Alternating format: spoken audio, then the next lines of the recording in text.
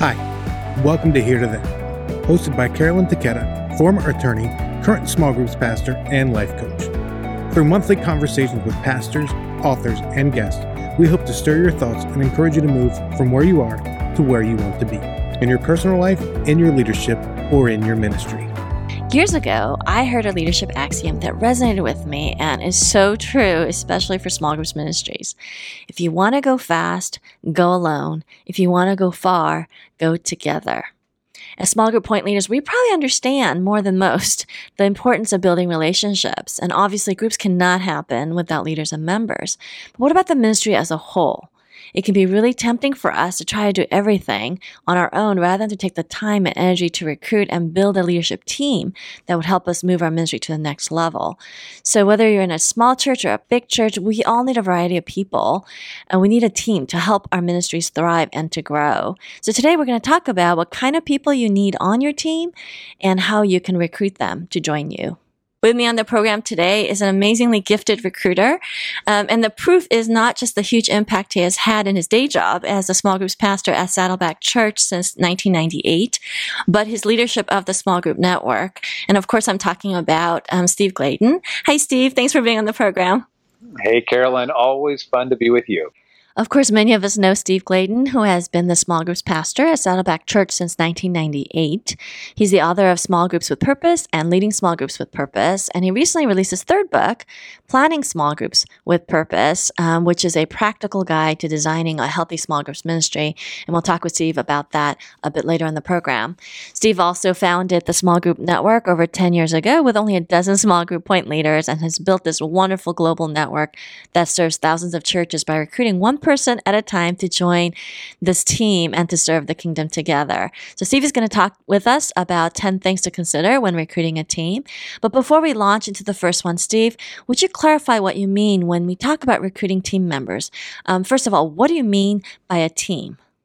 Well, I mean, I have three interview questions, and one of them is, did you play an organized sport? And that's so important because team is a vital aspect to what you're trying to do, because there's no small group point person out there who has all the gift sets to make this ministry happen. But I never played in organized sports, Steve, so I'm already disqualified. Well, it's not that you're disqualified. It just tells me that, it just helps that us to know there might be other things. There may be other things because we all can grow. We can all grow. It helps me know where I'm starting from. All right. But part of that is in teams that you've been on, you realize you're not the center of attention. You realize that you need other people around you. And sometimes that's intuitive, like in your case, Carolyn, or sometimes it's from others of us who've got to learn it when, because you play a team sport, you pick up those aspects that you're not the only one, but that it takes more people around you that have the different gifts to make the thing win in sports or make the thing happen in ministry. So why this is so important is that because we don't have all the gifts, you've got to recruit people that can help you. And so often in small group world, we recruit people that help us with the health and the care of small group leaders, which is very important. Right. But there's other aspects that we miss because caring for the network is one thing, building the network is another. Yeah, and I think that's so important because the task is what's immediate for us. So we recruit people to do the task, which mostly is the care and feeding and shepherding of leaders. But perhaps we neglect the bigger picture. And you would say, Steve, this is true regardless of whether you have, you're a lay leader or you have a tiny team or you don't even have a team yet, as opposed to just even a huge environment where you obviously need more bodies there. Well, again, you've heard me say this over and over again, that the Bible's built on a family system. And there's so many correlations because I have a tiny family, my wife and two kids. Well, your dog? Yeah, and the dog. You'll probably hear that dog a little bit later. But it takes a village to help raise your kids. And so you need other people around you. And I know from being in a smaller church that ran about 150, there was no way we were going to know the spiritual health of all 150 people because it's not 150, that's what comes. Yes. But you're probably dealing that you have more people that come in frequently. So you've got to be able to know the health of them and also build the processes in place that help them grow healthy. And so it takes a village to raise a healthy church. It takes a village to raise your kids. And so, I mean, if you have a church of 50 and you only have 5 small groups, I can guarantee you've got to have other players that can help you. Your team may be smaller, but you've got to have other people who can help you, because you've got to build the processes to build health for your small group ministry. Right. And to clarify, you're not talking about just other small group leaders. You're talking about more systems and kind of a broader church ministry team. Exactly. And so often that's what's neglected, because what you brought up is the tyranny of the urgent is, I need help caring for my groups. But what happens is we take care of that issue, but we neglect the system, which will really help us in the long run. All right. So let's go for it. So what are the 10 things to consider when you're building your team? The first one, it's so obvious, but it's so true, that it starts with relationships. Yeah, it's just relationship. And we have an adage when we talk about evangelism: you only win your friends to the Lord, because, it takes time with them before, you can talk to them about Jesus. And the same thing, in order to, raise your kids to be healthy, it takes time. With a marriage, it takes time. And spending time with people is called, building relationships. And so, the smaller your church is and the smaller your small group network is, the more relationships you've got to focus on. And you don't need as many systems in place, because you can do it all relationally. But you still have to figure out, where you're going. So, and relationships just take time. And so with each one of our pastors, it's important to look through, how many coffees are you doing? Morning coffees, afternoon coffees, how many lunches are you doing? How many breakfasts are you doing? Are you having people over to your house? Because you've got to build the time so that people trust you, so that when you speak the truth, they're more likely to act on it. So, right. And I guess too, you don't know where the fruit will come from. And I know this ties to actually point 3, so I'll hold on to that thought. But the idea, let's just go there, because it naturally fits. So we're going to jump around a little bit. You're sharp. I think we can do this. So it ties to the point that you have to put yourself out there, right? So you can't just build relationships with people just because you like them, but you kind of have to almost be strategic about finding people in your church that potentially could come alongside and be part of your team. Yeah, and that's, you got to find people that are not like you. And the problem is, we like to gravitate towards people that are like us. But the problem is, your gift set attracts the same gift set. Right. And so, the thing that you've learned, you got to learn, is that as you're building a small group ministry, is that it takes different types of players. They don't have to be your BFFs and your besties or anything like that, but they are people that have to have different giftings than you have. And so I recognize my giftings and what I'm good at, but there's many things I'm not good at. So I've got to find volunteers in the early years, or I got to find staff, in the more later years, when we have such a broad network that I can hire staff. But whether they're volunteers or staff, you got to have people that aren't like you. That doesn't mean that you don't have the same passions or anything like that, but they've got to have different gift sets. Well, and then you have to go find them, which means you suggested that we go network. But how about this? Okay, so you are a major extrovert, and you could recruit, anything and anyone. Like, you're just wired for this. And having known you 20 plus years, I just know this is how you recruited me. This is how you recruit everybody. But what if our personalities aren't that way as a listener? What if we're more introverted? What if we just aren't very good at recruiting? And networking is just painful. So do you have any advice for if we're not naturally wired for those types of, high people skills? Yeah, you got to find recruiters, and ironically, okay. I tend to be a little bit more of I'm very much on the line between the introvert and extrovert. But you're right. I'm probably a little bit more tenacious than most. But yeah. So whatever you're not, then you've got to find that. And the thing is, there are people you can go out there and say that are just as passionate in your church, but they're the ones that they thank you for that. And when you find people doing what they love to do, recruiters love to recruit. Then you just turn them loose on what you're trying to find in the profile, and you just got to work the ministry a different way. So it's just finding people you're not. So if you're more of an introvert, find the extroverts. They're not hard to find. Just go to any party and you'll see them front and center. This is true. That's a really good word, because even in that piece of it, you can find someone to help the ministry along. All right, so now we're going back to point 2. You have to look into the future. So for that, Steve, are you talking like 6 months, 1 year, 2 years, 5 years? Like, what's the time frame that we need to pay attention to? Well, one of the reasons why I love following collegiate sports is that those coaches are amazing, because they're looking 2 years. They're looking at sophomores and juniors in high school to recruit as freshmen in college. And so they're out looking at the terrain. And the way that translates in the church world is when you're recruiting people, you're rarely will you get a yes the first time. And so I'm always planning to hear no about 9 times. Wow. Because it just softens over time. And you may ask them 2 years ago, and they couldn't do it because of, something else's, stage of life, a business transition, something like that. But what happens is when you get the yes, it is never the first conversation. And so you've got to throw lots of seed down. I love 1 Corinthians 3 when Paul's talking about evangelism. He says, some plant, some water, and it's the Lord that brings the harvest. And there's so many transferable principles from evangelism to recruiting, because, you got to plant the seed. And you go, like you're saying, I might not be a seed planter, but someone's got to plant the seed. Someone's got to water, and someone's got to, bring in the harvest.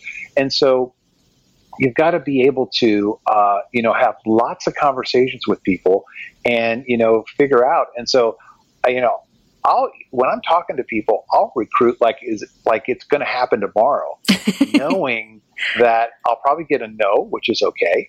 But it'll come down the line. Right. But you just always got to be looking out there and just saying, they may have just accepted Christ this week, but they've got gift set that you're going to need. And I would plant a seed to saying, hey, you're not ready right now, but I know you've got some giftings that the Lord is going to use to take our small group ministry to that next phase. And so, plan on hearing lots of no's. Don't worry about rejection. But on that side, I would go to the flip side of that and say, don't say no for them. Yeah. Often when we recruit, we almost build a case of why they should say no. And that's between them and the Holy Spirit, whether they say yes or whether they say no. Don't go, they're probably so busy they can't do it. Or so why do we do that? I'm so guilty of this, because I do that thing. I'm like, he's commuting, he's so busy, the kids are little, he's already involved in this other stuff, so he's going to say no, and then I take him off my list. Like, why do we do that? Yeah, and I have no idea why. Well, I just want to burden them. I don't want to, and you're right, we shouldn't say no for them. I mean, if we're high shepherds and stuff like that, we do probably just, we're empathetic. Yes. You know me, I rarely have feelings. So I'm just clueless about it. But you're tenacious. I'm trying to shepherd. I don't play team sports, but I wanted to shepherd and make sure they're not overloaded. I'm trying to practice soul care for them. I know. See, that's what's good about you. This is why we're a good team.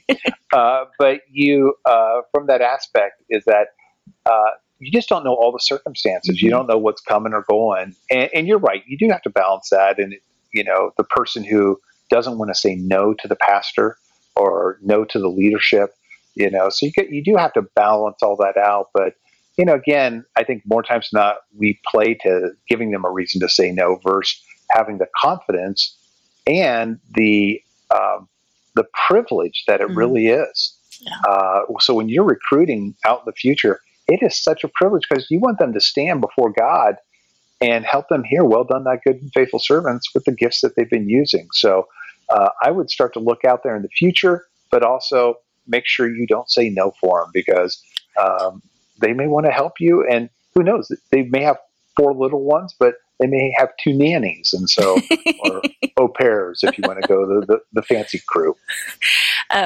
Okay. And part of what point 4, this is kind of connected to, is you need help selling your team. And I know that's kind of a very business way to look at it. So break that down for us in the ministry world. What do you mean?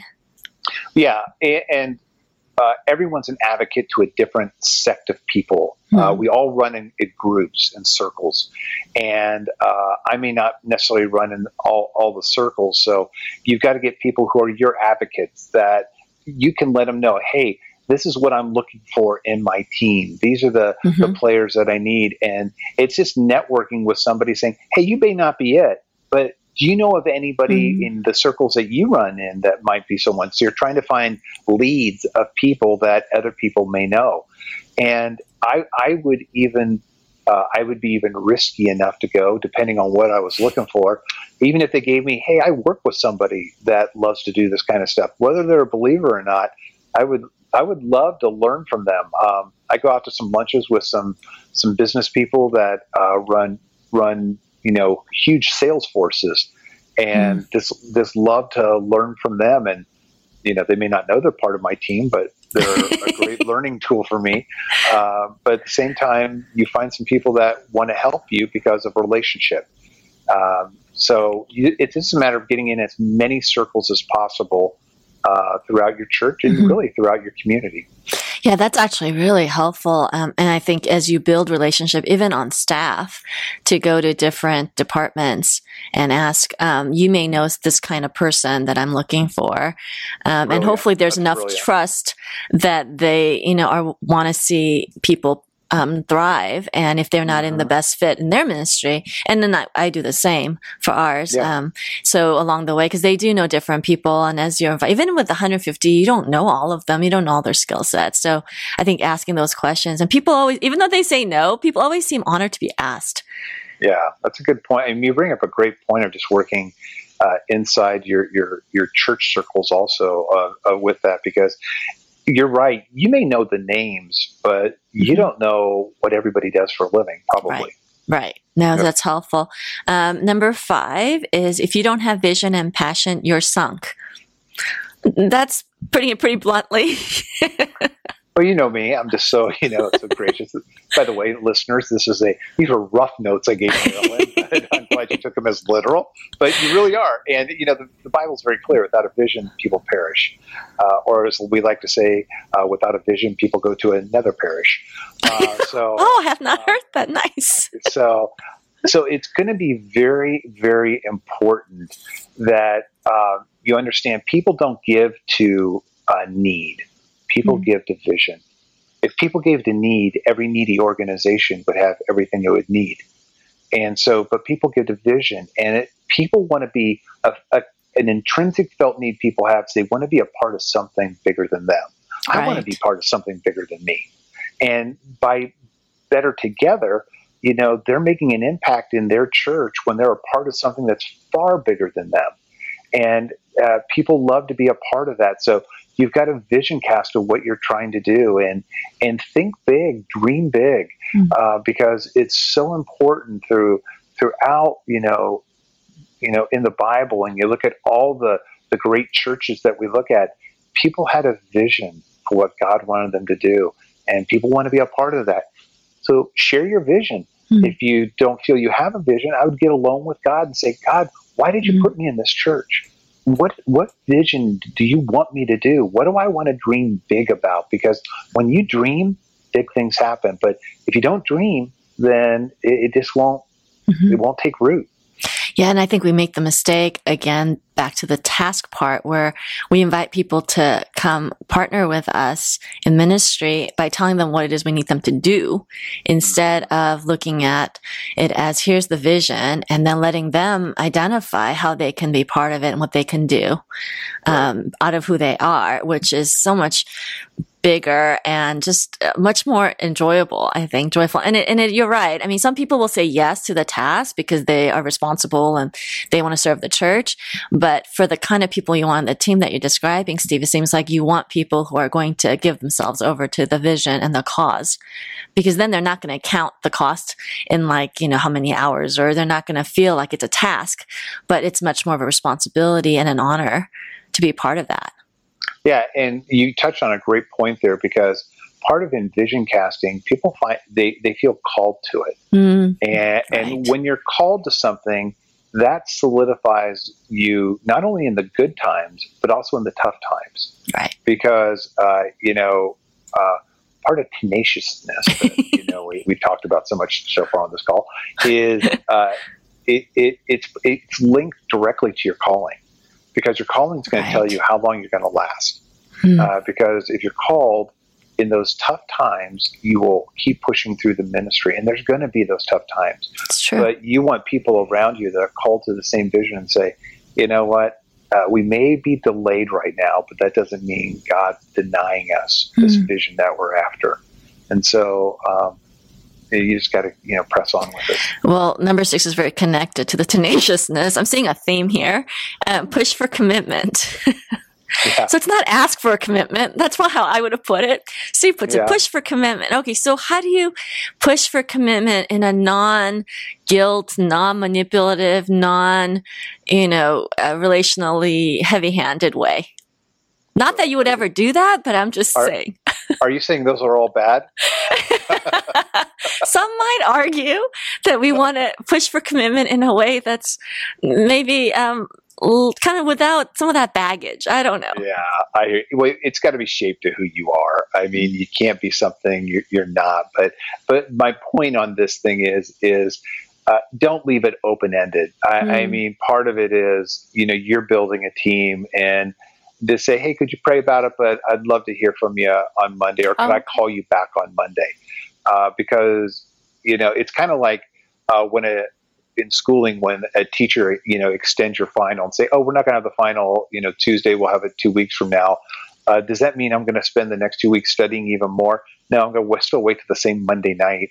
And I know that's where you and I are opposite. Yeah, but, sure. But you go, it's a gift. But the more times than not, people know which way they're going to go. And so I just, it is, you've got to read the situation. And that's why the relationship is so important. So they see your heart, that when you ask for a commitment, saying, hey, do you want to be a part of this? Then they hear it coming from a pastor that says, I want to do something for the kingdom. And if you want to be a part of this, that's great. And so, I mean, that's why in every one of our classes, when I talk about the class system at Saddleback, we have a covenant at the end of every one of them, because we want people to wrestle with do you want to be a part of this? And in the same way, I don't want to leave it open-ended and to say, if any time over the next 6 months you want to jump in, but I want to be able to lead and say, hey, if this is something you want to be a part of, I'd love to have you be a part of. But at the same time, I know God's calling, me to find people that want to help be a part of this. So I really want you. But, and they still may say no. Right. And if you really do want them, come on back and to say, I can't shake you off my mind. And God still keeps putting your name in my head. Right. Tell me if I'm wrong and what I should do. But you just want to keep that gentle love right there in front of them. So. I think that idea of giving them a deadline, that's a really good one, because it's about timing, right? Yeah. So, and the timing is between them and God. So I think I had a situation where I invited somebody to do something on our team, and then they kind of avoided me for weeks in the lobby. Yeah. And then I realized it's because I didn't put a time. So I was okay with them saying no, but they felt bad. And so they wanted to say no, but they didn't have the gumption to actually say it because they felt bad about it. So they just avoided me. And so eventually I chased them down. I was like, hey, are things cool? What did you decide? And it just kind of cleared the air, because really I was okay with it, but it just created an awkwardness. So I think the clarity you're suggesting of giving them a time frame makes it nicer for both sides. And then I love the language you just used, though. If they say no, but you really want them, and you feel like God is calling them, and you like to be the Holy Spirit in people's lives, Steve. I know this is one of your gifts. But then you come back around and say, hey, I'm still praying about that or whatever. And I think you're absolutely right. You can do it in a way that's very honoring and discipling of people rather than in a way that maybe is more pressure. You can do it without pressure really well. Yeah, and it's relational. I mean, in this little, role we got going right here, it sounds more transactional, but really everything is relationally based. And so they know your heart. Right. They know who you are. Yeah, that's great. Okay, so then fill your team with people who get you to the next level. Yeah, this is one where I'm always encouraging staff, because so often when we have a hole, we just want to find a name, a body, because we have tasks. and I'll speak out of both sides of my mouth. There are people that are tweeners that will fill the hole and kind of get you to, to that next. They may buy you a few months or whatever the timeline is, but I just would encourage people, when you're recruiting, ask yourself that question: is this person going to take me to that next level? Or are we just going to stay status quo with them and they're going to fill a role, or are they going to help challenge it?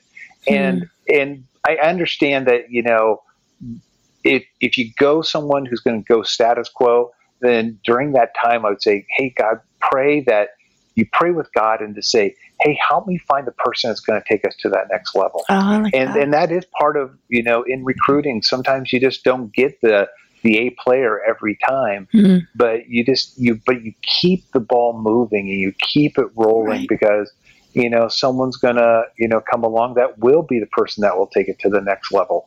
But it's kind of like the parable of the talents. Just be faithful with what God's giving you, but pray and be conscious, whatever. Thank you. The word I can't say, but be aware that the person, you need another player. And so always ask yourself internally, and be gracious. Obviously, you don't tell that person that, but you've got to know what's going on.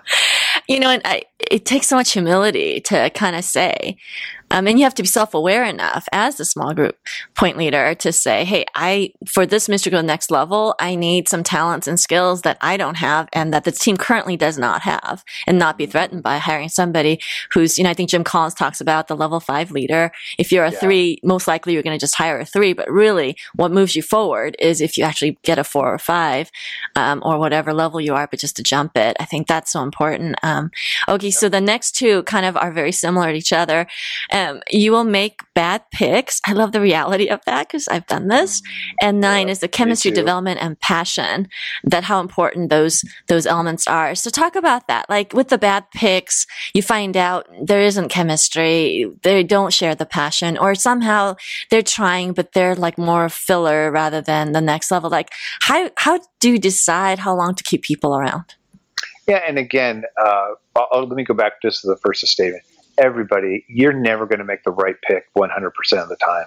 I've hired staff, I've gotten volunteers, and some have worked, some haven't. And it's just a reality of life. It breaks my heart. I tend to focus too much on it.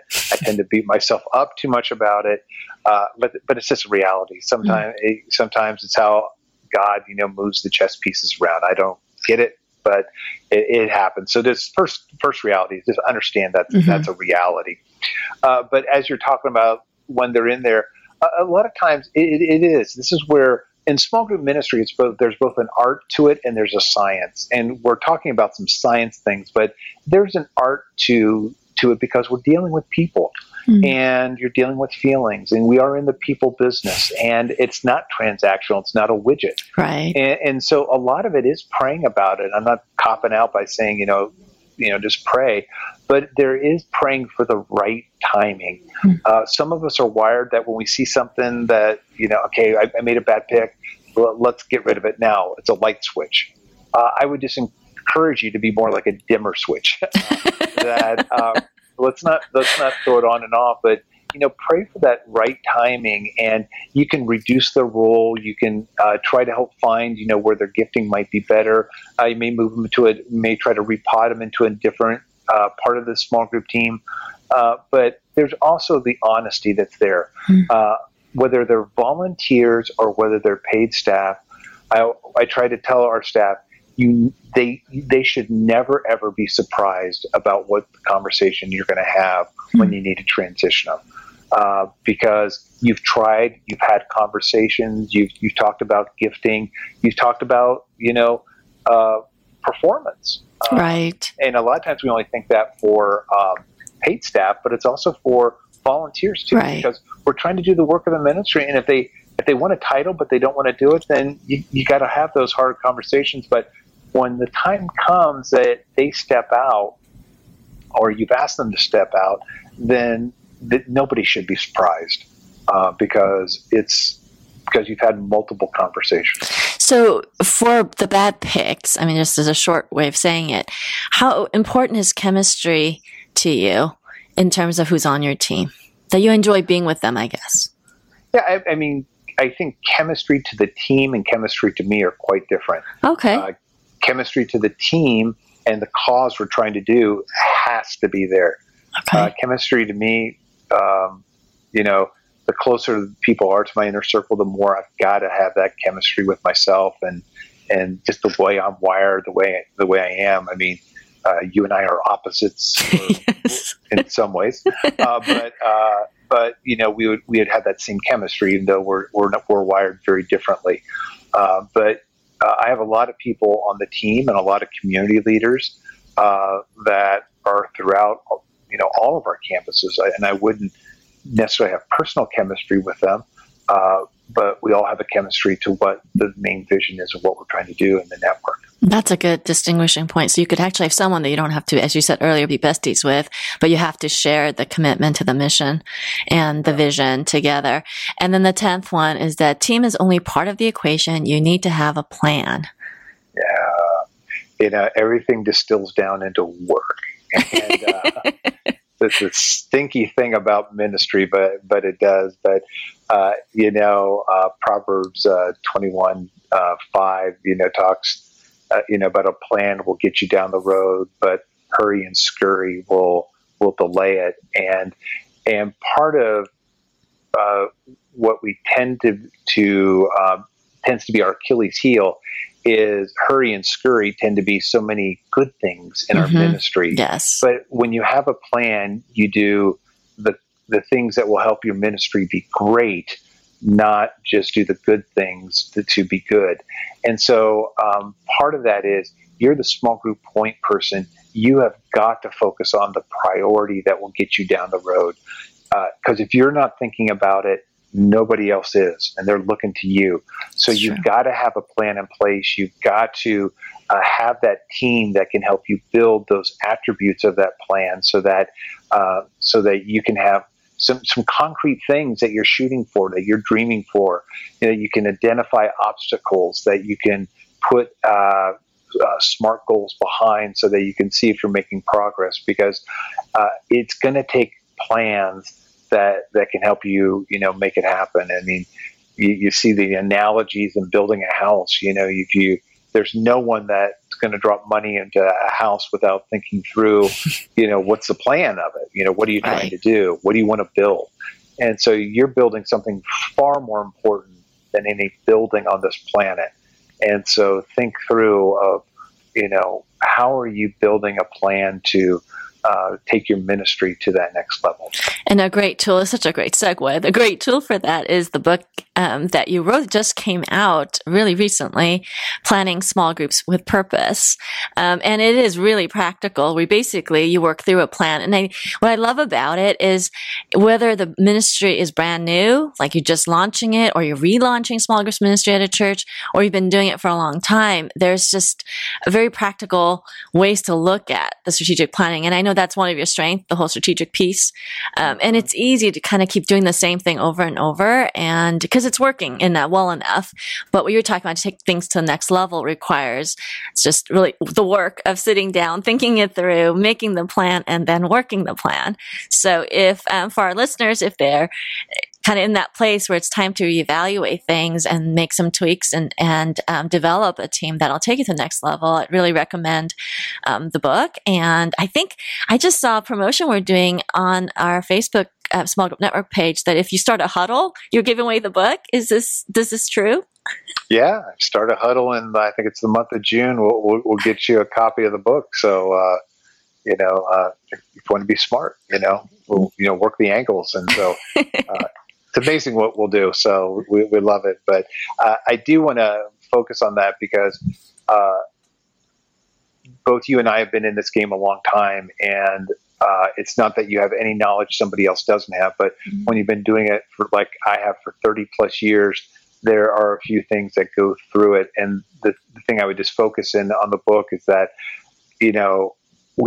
those of us who've been in small group ministry a long time, the same ones keep coming up over and over again. And so having it in one place so that you can dial into it, so you can build a plan, will help you. So, I just encourage you, you don't have to have our church paradigm, but you do have to answer these questions because they're going to come up to you. So you just want to be ahead of the game, which is part of knowing in a plan, you got to have a playbook for you and for your church. So. Right. And if you are part of a huddle, what the cool thing is you can actually share your playbook with each other and get peer feedback on it. And it's so encouraging because you're right. Everybody's kind of dealing with very similar things. They have tried different things. So we'd rather learn from your mistakes, Steve, than make them ourselves. And so that's the labor of love of the book is you've done this, it works, and you're kind of guiding us along the path.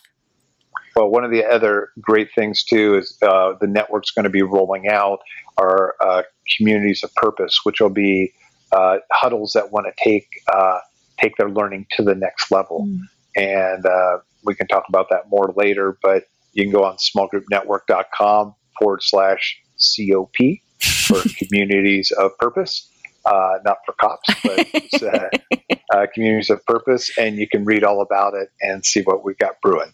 Cool. Well, thank you so much, Steve, for your time. And if you want to connect with Steve, he's on all the various social medias and you can connect with him. He's also super active on our Facebook page. You're more than welcome to interact and ask him questions. Maybe there's more than 10 or you want to know more about what type of team you're building. And he's great at answering those questions. So please feel free to interact with him on that. So thank you, Steve, so much. Always a joy to hang with you. And I always learn. You always teach me. It's remarkable. And it goes both ways. So, I love it. That's why we're better together. We definitely are. So thank you for listening to Group Talk. We'll see you next time. Thank you for listening to Here to There, part of the Group Talk Network of podcasts. If you like what you've heard, make sure you subscribe on Apple Podcasts, Spotify, or wherever you get your favorite podcasts. If you want to learn more, make sure you check out smallgroupnetwork.com for more resources.